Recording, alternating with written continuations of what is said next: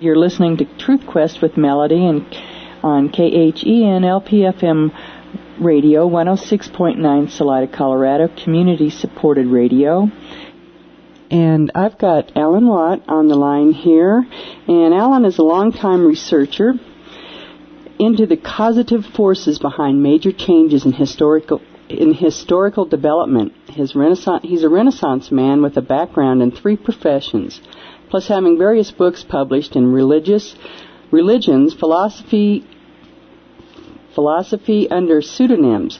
For much of his life, for his main income, he was heavily involved in the music industry as a singer, songwriter, performer, involved in folk music, pop, blues, pop, rock, and even classical.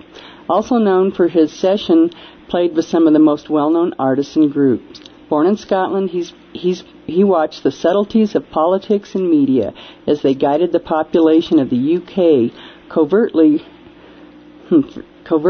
into amalgamation. He has been warning the North American people for several years now that the same process of amalgamation has carried out. The reason why I keep pausing here at my printer didn't seem to print to the end of the sentence here. And so with historical documentation, he shows how cultures are created and altered by those in control, always to lead into the next pasture. Learn the true esoteric meanings of the mystery religions from one who knows. In his latest book trilogy, Cutting Through, volumes 1, 2, and 3, I lost a whole bunch of it off here, so I'm going to let you finish that off, Alan. Are you there? Yeah, they can go into cuttingthroughthematrix.com website and have books there for sale, and it's quite easy to punch up and see what's there. I also have discs as well. They go into these ancient religions and so on. Yeah. Okay, great. You also have a radio program on another network nightly, or at least 5 days a week, and that's Republic Broadcasting. Yes. And it's Monday to Friday, and it's 8 p.m. Central, Eastern. Sorry, I'm on Eastern. Yeah. And so that's an hour program each Monday through Friday, and it's a really great program. I've been following it for a year. What have you been on doing that about a couple of years now? Is that right? Yeah, I think it is. Yeah. Yeah. Let's go ahead and jump right in here and get into the meat of some of the things that are going on out there around us right now. And we talked a little bit earlier about maybe talking some on this G20. Mm-hmm. Would you like to kind of get into what this is all about and what it means? Yeah, it's quite. I mean, I think people who've been studying this for a long time, this whole global system, and the amalgamations of continents, in fact, such as the European Union, and we know, of course, they're already working, and they've been working for some years on the amalgamation for the Americas. It goes as far back as Karl Marx, who talked about this happening, beginning with the EU, then the Americas, then he said that eventually there'd be a Far Eastern Pacific Rim conglomerate as well, under a global government. And the reason that Karl Marx knew that is because he belonged to the very same socialist-type forces, political forces, that were going to make sure this happened. And of course, we always think of socialism as something to do with democracy and working class say and what's happening and all the rest of it. But most folk don't realize that socialism has always been guided and funded by an intellectual elite with the bankers behind them, because it's the easiest way for the big bankers who already run the books on economics, and we're all economic units according to them. They combine that with history and economics. They must ensure that all loans are paid by future generations, so they actually go into the data to do with projected population to pay off debts and all this kind of stuff. So as far back as Karl Marx, the bankers already were involved in gathering massive economic data and population trends, etc. What time period? This is what really socialism is. It's a designed, planned society where we'll be taught through science, scientific indoctrination, based again on Darwinism, where we are an animal and we can be retrained to behave in a certain way, to conform along certain lines, and they can constantly basically upgrade us just like a computer with new politically correct ideas, etc., until we're in some happy, strange utopia where there'll be no crime and there'll be an ideal population size worldwide. All of that is part of what we call international socialism, and we find those at the top of all the European countries and the U.S. right now, and are basically socialists, and so are many of those who pretend to be in the right wing as well. Alan, so we're really a one-party global system that's got masses of think tanks advising them on what to do. There's thousands of think tanks aligned with governments, and the think tanks, again, all get their funding from the same handful of foundations, such as the Rockefeller Foundation. We're being guided along a path, and the G20 meeting was just a formality, a public formality, a pantomime, really, where they got together, had a lot of royal show, basically, and signed documents that have been years in the making by bureaucrats and liaison officers. They put the stamp on it. So it's a milestone they've passed into creating the IMF up to its proper status as with the World Bank to bring in the new world currency. It's just we're going through a script, a long-planned script, and the public are presented as though it's all happening due to present crisis. Nothing is further from the truth. Alan, what time period did Karl Marx write? Yeah, he did most of his writing supposedly around the 1840s, and so he was. And later on, of course, he even was best friends with Charles Darwin. Okay. In fact, he said that Charles Darwin's theory of survival, basically of the fittest, natural selection, special breeding, that type of thing, inferior types of humans, superior types of humans, validated Marxism. It actually validated Marxism because Marxism is based on the right of the intellectual class to rule the lessers. Yeah. Now, did the environmental movement kind of get discussed in that time period too? What we find is at that time, people like Darwin and many, many others were into it's a sudden hobby, a craze amongst the idle rich, you might say, to study all kinds of plants and animals, insects, and all this kind of stuff. And they did have a great interest in what they call nature. Part of it mainly is to do with understanding nature, meaning science. If they could understand how everything works, they could redesign all life, in fact. That was really part of it. But you'll find with those at the top, they're using a nature conservation as a scare tactic for the public. The threat of climate change caused by human beings is a fallacy. It's been well discredited by many scientists, but it's a must-be. I call it a must-be from those at the top. They have think tanks that do nothing more, and actually foundations that do nothing more than build consensus amongst thousands of non-governmental organizations on the same topics. That's their purpose, get them all on the same topics, all on board, and they have a concerted front against all the public through the media until we get brainwashed with the idea that there's too many people on the planet, we're the problem. And the Club of Rome, that is one of the big think tanks, are the ones who came up with the idea of climate change and that man's the enemy, we've got to reduce the population. Again, it really fits in with this socialist economic ideal utopia with a reduced population, a manageable population for a post-industrial era. And under socialism, you'll find from that some of their big speakers in the past, now they're into eugenics in a mighty way, they still are, they said that eventually people will have to come to them when they're in charge, and you will have to validate your reason for living. If you are not producing and consuming for their system, why should they let you live? Is that called like got some tapes of them talking about this? Yeah. Is that called like economy of scale when they're taught? Okay. Yeah, so they've been quite adamant about this, and that is a socialist system that everyone you're here to work, and you're here to work for their system. Under the guise of working for the whole of society, you're actually working for their system. It's no different, really. It's got a new dressing, but it's the Soviet system updated for the world. Yeah. On population control, hasn't that been something that's been discussed numerous times throughout history?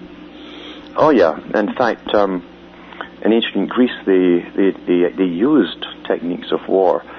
They'd actually arrange wars between neighboring islands, because islands could only sustain a certain population. And every so often they'd have little wars, and they'd kill off a certain percentage and make a profit at the same time. And they wrote about it as well as a method of keeping the population down. But those islands were pretty small and pretty sparse as well, as far as vegetation went as well. So there's a different kettle of fish. But down through the ages, the ideas of Plato, especially in about the 2nd century AD and the 3rd century AD, were transferred to a new school of philosophy called Neoplatonism that was based at Alexandria in Egypt. And from there, they combined what they knew of sciences of their time and nature, and started off literally political organizations, the precursors of what we now call international socialism. And many of the present leaders of this world movement for globalization, including Prime Minister Brown of Britain, who is a Fabian socialist, believes in Plato and the Platonic ideas. It has a form of a fascist covering, but fascism really is socialism, because Mussolini was the first fascist, and he was the head for many years of the Italian socialist newspaper. So there's no difference between fascism and socialism. It's an organized, planned society where those in charge will run a government, a heavy bureaucratic government, where every facet of life will be regulated and planned, and you'll be regulated from birth to death as to what you do, what you'll work at, even to what your hobbies will be basically at the end. Yeah. That's kind of fascinating, why they would want to micromanage humans down to that level. Mm-hmm. Again, it fits different categories. If you understand, again, that as I say, bankers love socialism. I used to wonder, when I was small, why the supposed working people that seem to pay most of the taxes, their representatives in government for Labour or democracy, democratic parties, were so adamant that they wanted taxation, thinking it would be spread amongst the poor, etc. It never happened. And then I caught on to the fact that the bankers live on debt collection and interest on debt. So therefore, bankers must have perpetual debt. And therefore they love socialism. That's why they fund socialism. And you'll find that in Britain, in the late 1800s, when they created the precursor of the CFR, the Council on Foreign Relations, they founded a society, the Cecil Rhodes Society, and every member pretty well in that society that became the Royal Institute for International Affairs in the CFR, every founding member was a banker. And they pretty well ran a parallel government up to the present time. You'll find most top politicians are all Council on Foreign Relations members. In Britain, it is called the Royal Institute for International Affairs, and they have branches across the whole planet now. They have one for the whole of the European Union, a European Council on Foreign Relations. So this is a parallel government, and it's not a conspiracy theory, because Professor Carroll Quigley, who wrote Tragedy and Hope, and who was an advisor to the State Department for many years, was also the historian for the Council on Foreign Relations. So he wrote about them in the Anglo-American Establishment and Tragedy and Hope, the two main books that he wrote. And he said that they are a parallel government. They're not responsible to the public. They have one agenda. They work behind the scenes. They wield the true power. They're not answerable to the public. And so they can get all the jobs done for integration and creating this world system, a world government, basically. Is there any kind of law that they follow amongst themselves?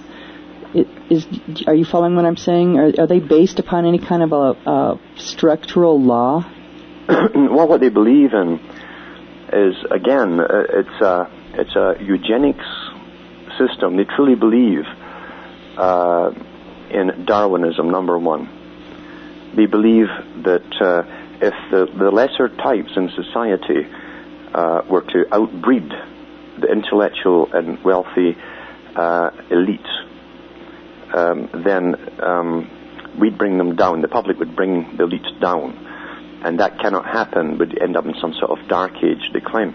Therefore, it's their right to rule over the rest of the people and gradually bring down the populations by any means possible.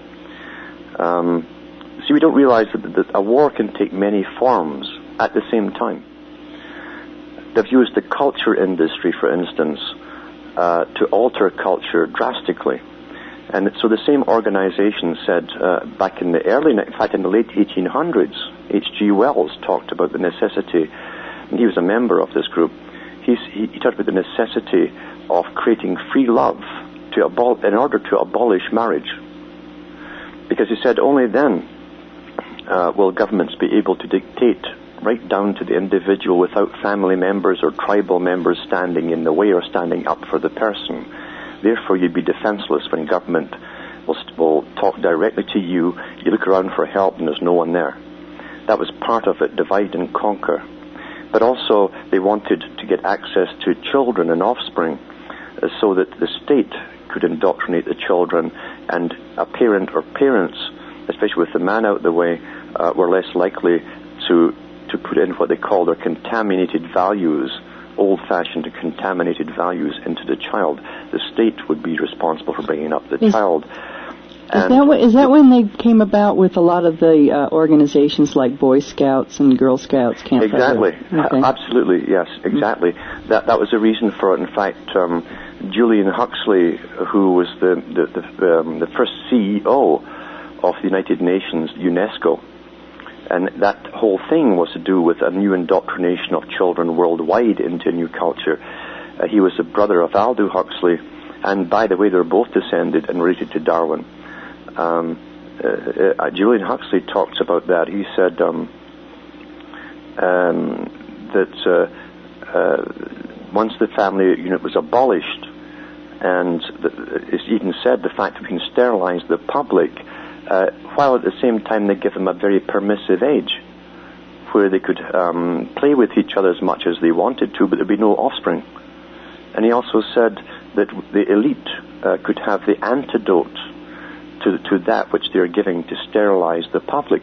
Well, we look what's happened since 1950s, for instance, with the initial inoculations that came out for so many things. Male sterility in the Western world, males are down 75 to 85% sterile right now, according to all the medical journals that are out today. And the Canadian Broadcasting Corporation did a very good documentary on this. It's called The Disappearing Male, and I have the link on my website in the audio section. This is no coincidence.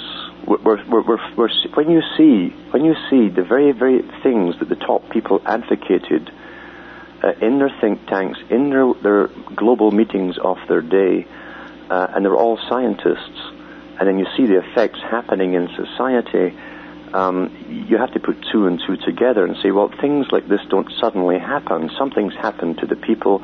Was it the food? Was it the water? Was it the injections? But something happened. And the United Nations now, every year, gives statistics on the decline of the sperm count in the Western male. And as I say, the last one was down to about 85%. They found that only 2 teenage males now in 20 have what they call motive cells that have enough life to move. And even then, those 2 out of 20 only have about 10% that are workable to fertilize a woman. This is from the national statistics and the international statistics. So, and now I can see where they're probably really wanting to track that sort of thing too. Yes, and the odd thing is they never call it a crisis. But whenever they come out with the statistics, every year they quote us the statistics. They never say this is a crisis. Now, obviously they don't call it a crisis because it's planned that way. If it was outside of their control, believe you me, they would call it a crisis. So what do you think of those vaccinations that have been funded? Is it UN funding that's involved with Bill Gates and them in those third world countries? Are they involved together in this? In those? Yes, the World Health Organization is part of the United Nations. And remember, the United Nations also has a Department of Population Control. If people can't figure out that an organization that was set up to control the population of the world is going around the world giving out inoculations for free, and they can't get the hairs on the back of their neck standing up, then it's too bad, because you should never trust them. You can't trust anyone like that who's got a particular agenda on the one side while they want to help you on the other. It doesn't mesh somehow. We do know that the World Health Organization sterilized, it actually said millions of women in India and Africa a few years back by giving them out what they claimed were free tetanus shots, pregnant women and pre-pregnant women. And somehow something was in it that went right to the ovaries, caused massive inflammation, and fibrostom caused sterilization. The UN eventually admitted this. Mm-hmm. So why on earth would you ever trust them? Now, people in the West hear this and they'll say, "Oh well, we're okay here, I mean, we're not those people over there." You see, those primitive people. That's how we think, unfortunately. Well, Planned Parenthood's another form, isn't it? But of course, what we don't realize is the globalists at the top are internationalists. They have no fondness for even the countries they're born in. They are internationalists and they are elitists, and they see the peasants of the U.S., Canada, Mexico, and China or India in the same category. There's no difference between them. We're just the excess masses left over from an industrial age, and we don't have the employment that we used to have. Therefore, we're really superfluous. So, when you were talking about the Rhodes Foundation, do you want to get in a little bit about what they are and who may be members? Mm-hmm. Well, the Rhodes Foundation was supposedly set up by Cecil Rhodes because he was enamored at Oxford University by a professor who was teaching that Britain should be the nucleus, and the British system should be the nucleus of a world society based on free trade and based on the same governmental system. Now, in his day, Britain had a massive empire. They already had that nucleus of a world government, and in the countries of their empire, they'd set up mini governments modeled on the British system with big bureaucracies and so on. And the idea was then to set up a form of world government that would appear to be distanced from the British Empire, and that was called the League of Nations, that came in with World War I. And all of those in the Cecil Rhodes Foundation went into the building and setting up of the League of Nations. And at the same time they set up the League of Nations, they also changed their name to the Milner Society. That was Lord Milner, Lord Alfred Milner, who was a big banker. And the Cecil Rhodes Foundation joined him. Cecil Rhodes Foundation was also co-sponsored by the Rothschild family. That's in Cecil Rhodes' own will, which is publicly available, from the society. And they became the Royal Institute for International Affairs. So they hoped at that time that the League of Nations would be the nucleus, that be the overlord, the front man that they would rule through, basically. But it didn't work so well, especially the U.S. Citizenry. They didn't want it, although President Wilson actually spearheaded. He was given the task to spearhead and set up the League of Nations. But the public didn't like it. They knew they would lose sovereignty. And so World War II came along, And then, of course, they set up the United Nations during World War II, and they all signed their agreements in 45 and 46 to make it a form of world government. And that's still happening. We don't realize that the World Bank, the International Monetary Fund we've been hearing all about from the G20 boys, are all parts of the United Nations. They all come under that umbrella. And so the UN is now being brought up to its proper place, as it was designed to be, as a form of world government with a massive bureaucracy in it, in fact, ready to deal with this. And it's going to be economic. It'll deal with all economic affairs. It'll deal with all social affairs, all regulations of houses, areas, districts, populations, etc. It's already doing that, in fact. We don't realize that every law to do with your electrical codes, your housing codes, septic tax, whatever it is, comes from the United Nations and has for the last 10 years. And the document that tells that? Oh, yes. And there's an article published only a year ago about an organization that they had set up now in the U.S. and Canada with these inspectors that go out and inspect different properties, etc., to see if they're up with the present building codes, and they report directly to the United Nations. And is that Agenda 21 that those come under the umbrella? Okay. Agenda 21 falls right in line with sustainable development, depopulation over a period of time, and a managed society where they want to clear everyone out of the rural areas and put them into the already overcrowded cities, while that generation basically lives and then dies off, and they hope to have a much reduced population in the future, step by step in the true Fabian tradition. And I must admit that it's actually working. It is actually working. If it wasn't for massive immigration coming into Europe, the US and Canada, our populations would be much, much smaller. Our cities become overcrowded only because, again, under the United Nations and Agenda 21, with the cooperation of governments have not been expanding cities for years. All the so-called urban sprawl was stopped years ago and planning permission was refused. Therefore, you have millions of people moving every year from third world countries into the first world countries, into already overcrowded cities that have not expanded. And it gives the impression of being even more overpopulated simply because there's too many people in a small place. I've run into that argument by numerous people, and there's a lot of people that really do think that the world is overpopulated, but I think they're kind of mimicking what they've heard, because I don't know that well, they are, because most television programs you watch now on nature shows or public broadcasting are nothing more than propaganda. And excuse me. And what you find is that the marketers at the top have said that the public has to hear something at least 8 times before they start to repeat it.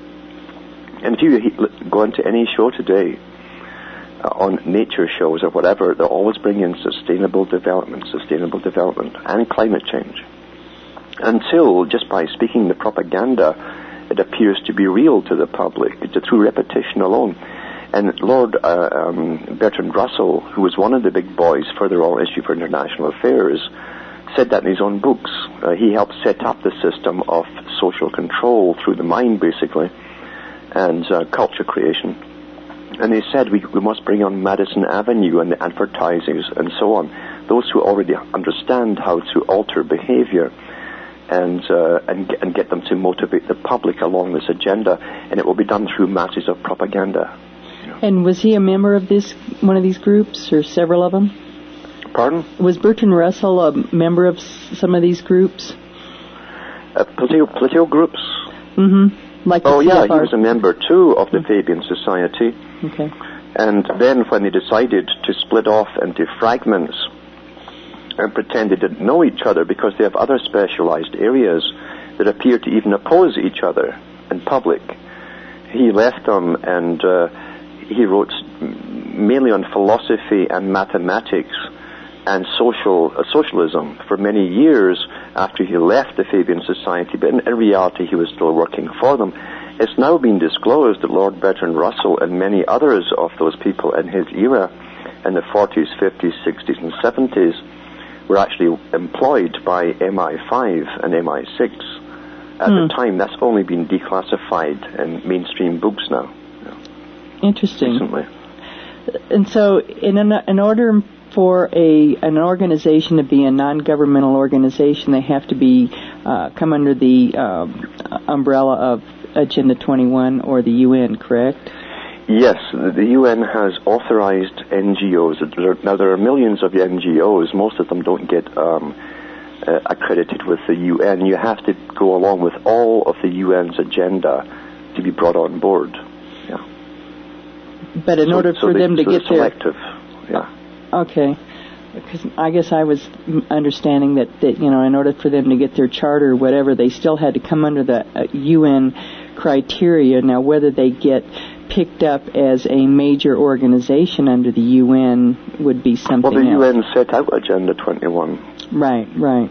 Yeah, and what they do as well, then the UN that controls a lot of the NGOs, not all of them, but they control a lot of them, they get the NGOs to work through various organizations back in their own countries.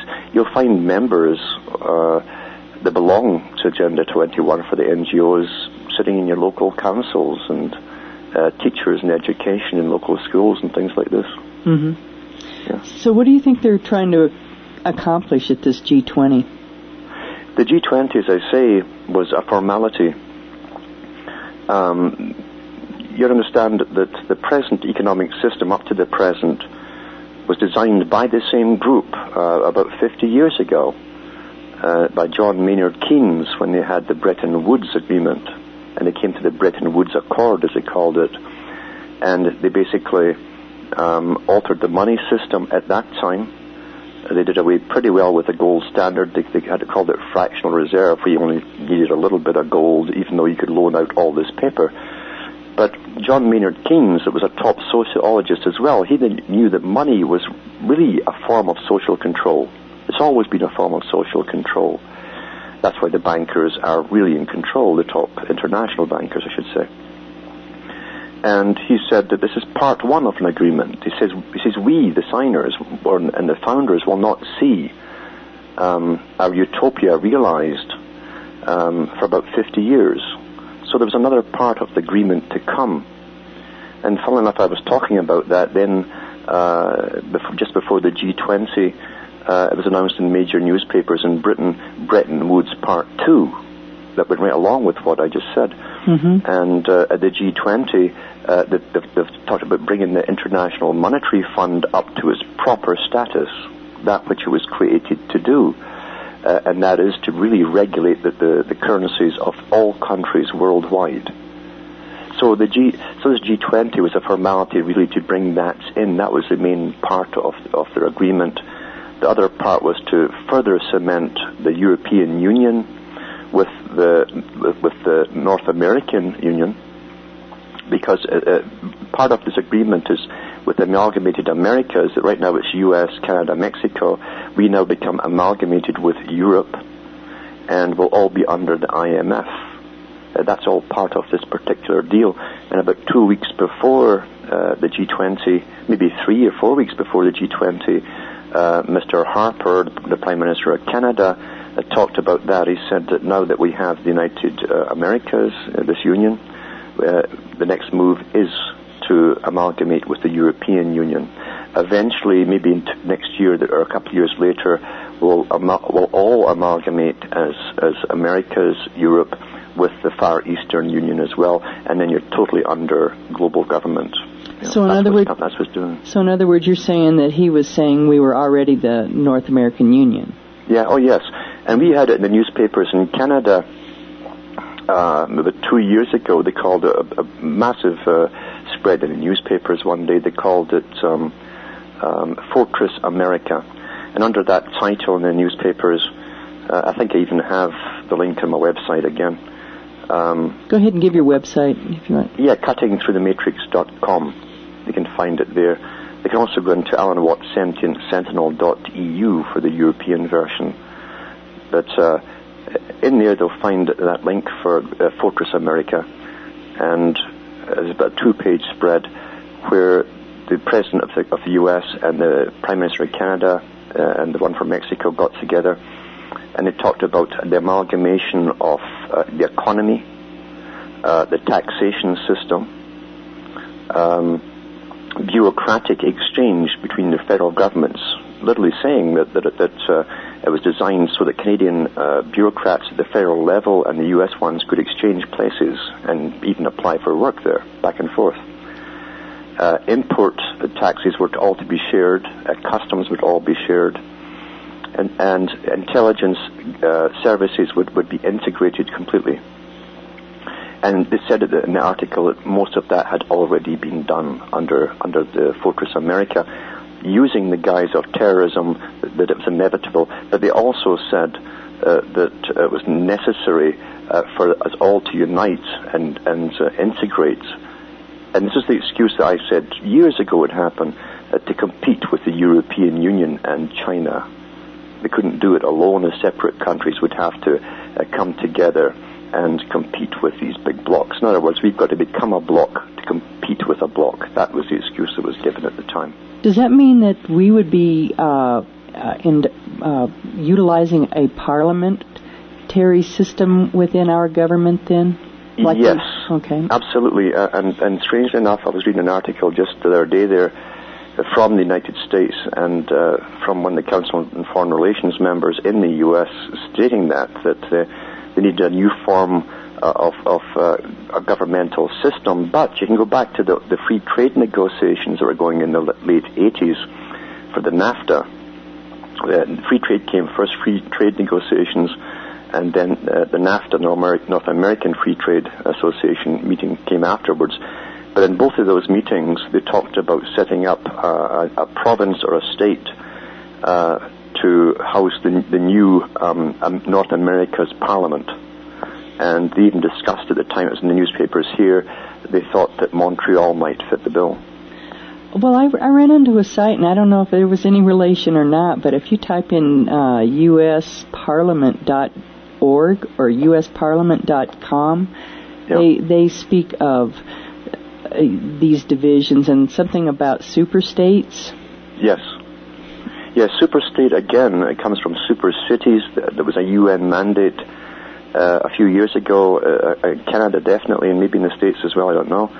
But in Canada, they started to amalgamate all the smaller cities around the main cities into one big super city. And again, they called it, this would lead to superstate status, etc., etc. So everything that happens in the U.S. happens in Canada at the same time, as it does as well in Europe at the same time. It's been like that for years now. Yeah. Well, it's like your Council of Governments in intergovernment. Yes, and you can also look into the Summit of the Americas. That's another organization run by Rockefeller. Mm-hmm. I think Rockefeller runs 5 organizations along with the Council on Foreign Relations for the amalgamation of the Americas through his foundation grants, etc. And he speaks at them too. Well, they also try to.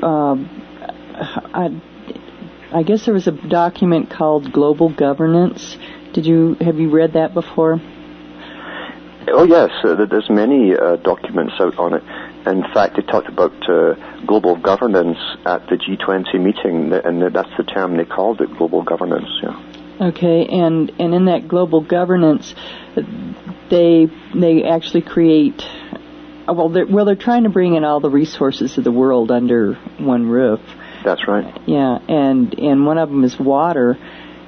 And somewhere I was seeing where the UN was trying to get a hold of the water here in North America, and I haven't heard a finalization on that yet, but something was in the works a year or two ago. Have you heard anything more on that? Yes, most of the states have negotiators to do with water.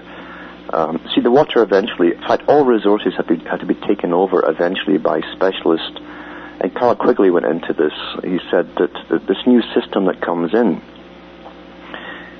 to us it will appear public-private cooperation or amalgamation, you might say. But in reality, it'll be a new feudal system where the CEOs of international corporations will be the new feudal overlords. That's how it really will eventually become, as they amalgamate governments, banks, all of this stuff together. But it started in Britain again back maybe 10, 12 years ago. Some members of Parliament put a bill forward to start to take over the British Waterworks Association for all the water supplies for the towns and cities. And the bill passed, it went through to privatize what was owned by the taxpayer, supposedly. They love to create things by the taxpayer, then privatize them. And these same politicians then left office and became the heads of this one corporation that then would own the entire water supply of Britain. But this same company is spreading outwards. It's in Canada, it's in other countries now too. They're into gas and also water right now. Eventually they'll have a particular corporation will deal with water, one will deal with food. Right now there's about 4 or 5 like Archer Daniels Midlands that deals with the food supply of the planet. They'll eventually amalgamate into one, so they'll own the entire agriculture for the planet. So everything that you need will be owned by a separate, or seemingly separate, international corporation, basically. That, again, was an idea that came from Marx, Karl Marx. Everything, in fact, that Karl Marx wrote about is coming into play right now. That's what I understand. In Russia, for instance, you had maybe one main factory that would make the shoes for the entire Russia. One factory made the toothbrushes for the entire of the Soviet Union. This is the way they're setting it up under the guise of efficiency. So, I mean, what I'm seeing, some of these when you had, I had like several hundred life insurance companies or, insurance companies there at some point where they'd had health and life. And now they got to a point down there was probably a handful. I think it's expanded a little somewhat again, but what I see them doing, how are they talking to these companies to go along with this and fund their own demise? Are they lying to them like they are the rest of us? A lot of them, you find, again, it was started in Britain when they had the corporate raiders, they called them. These are guys who went and looked at the stocks of different companies and who really owned them. And they would come in through the back door and start buying up different stocks until they themselves would be the main shareholder. They've been at this game for an awful long time. Even big companies that you thought were still family-owned often did not have the controlling shares. And these boys would come in under different names. Maybe 5 different guys would buy up shares, but they all belonged to the one boss. And then they would claim that they now had the controlling shares. They've been at this for an awful long time, taking over. So whoever owns the shares basically directs the policy of the company, ultimately, via the shareholders' wishes. Well, because what I envision them doing is, you've got so many water companies out there going out there and privatizing the water around the world. Mm-hmm. But at some point in time, those will probably all be combined under one monopolistic. Mm-hmm. Yeah, that is the plan. The first step was to get the public to, number one, they put so many laws out there to try and forbid you from thinking that you own your own well, number one. But it's okay for corporations to apparently own your well and everyone else's well. That seems to be okay. That tells you there's something up here, something else on the agenda. See, water and food, etc., are all they're essential to life. They've been used for warfare purposes for thousands of years. You cut off the city's water, you cut off their food supply, and you wait to starve them to death, or they will either that or they surrender and come out on their hands and knees and do everything you want. That's how it's a form of control over the public. All the vital things that you need to be independent must be taken away from you so that you're interdependent. This term is, again, a United Nations buzzword. You hear all the time, we're interdependent. That means that everything that you need, you depend on this system to supply it to you. You cannot do it on your own. And so like the instance of Walmart becoming such a huge giant that it is, was probably, pre-planned and set up and facilitated by those trade groups and that sort. Yes, that's one of the many big chains they set up. Again, I saw it in Europe years ago, before it really blossomed across the States. And from everything, I even saw them, little towns of a few thousand people would have a few vegetable stores, for instance, and then would come one massive one that they'd undercut everybody for maybe a year, 2 years, put them all out of business, and then jack all their prices up once they had no competition. The same technique's been used for years now through hardware stores and everything else that you need, until you've got one main supplier in your town for pretty well anything and everything. But there's no competition now. And in fact, the variety as well dwindles, because you don't have separate salesmen coming around from little manufacturers anymore. These big companies like Walmart only buy from their specified purchasers, and it's a limited stock. Therefore, what you see in Walmart, you'll see in every other major chain. There's no difference in anything, but they have the whole market sewn up, and they can jack their prices up, and you simply have to pay if you want that item. And so, is that what took place in Soviet Russia then? That's right. Soviet Russia, supposedly the state, and technically, in a sense, the state owned everything. Technically, even in modern China, the state owns everything. You'll have people fronting for organizations, but the people's army technically owns everything, since the Chinese government is also the bank for all loans, and they also want to cut back on all sales, etc. That kind of is a system they're going to bring in worldwide, a socialist system. And we see the thing happening here, as I say, when governments now own big stocks in banks, for instance.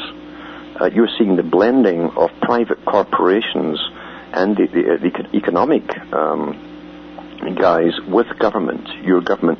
And this is simply a further step into what they first called public-private partnerships. The public-private partnerships is how they first introduced this idea to the public from the Royal Institute for International Affairs. And Prince Charles even was the first guy they brought out in Britain to announce it to the public. They got him to do that job. And it's a form of fascism, as I say, when you have a public, meaning your government, working with big private organizations to create public policy. You've got fascism, plain and simple. And fascism, as I say, is just another name, as far as I'm concerned, after studying the history of it, for socialism. So it's about control and about having a monopoly and no competitiveness as far as creating any kind of product or lifestyle that could be better because of innovation. Yeah, their intention is not to...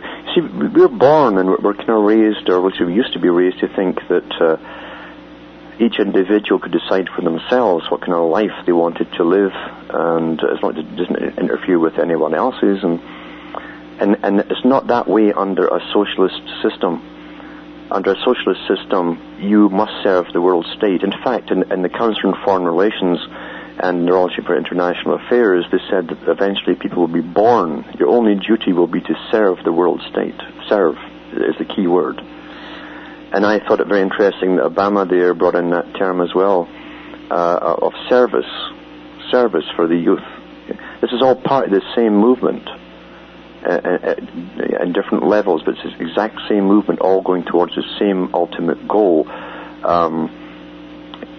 So you're not really here to serve yourself anymore, or to figure things out for yourself, or do what you want. You're really here to serve this world-planned society. That's what they mean by that. That's also what they mean by good citizenship. But in some respects, I also notice that technology isn't necessarily not there, but it seems like it's not available to the public.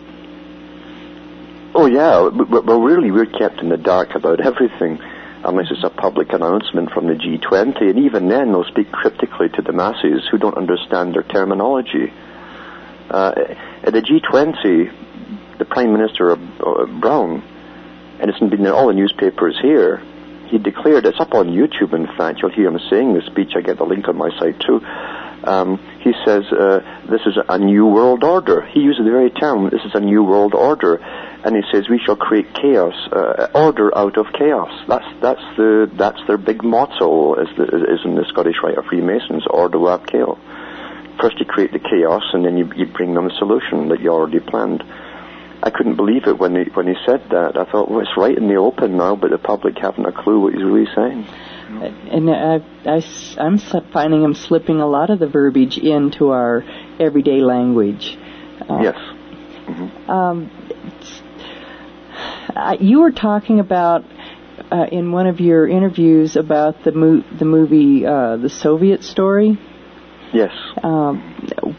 What impressed you most about that when you looked at that? The first thing I think most people will realize is how much was hidden from the Western world. Even it's still hidden, really, because that the Prime Minister, the President of Russia, Mr. Putin, tried to ban that movie.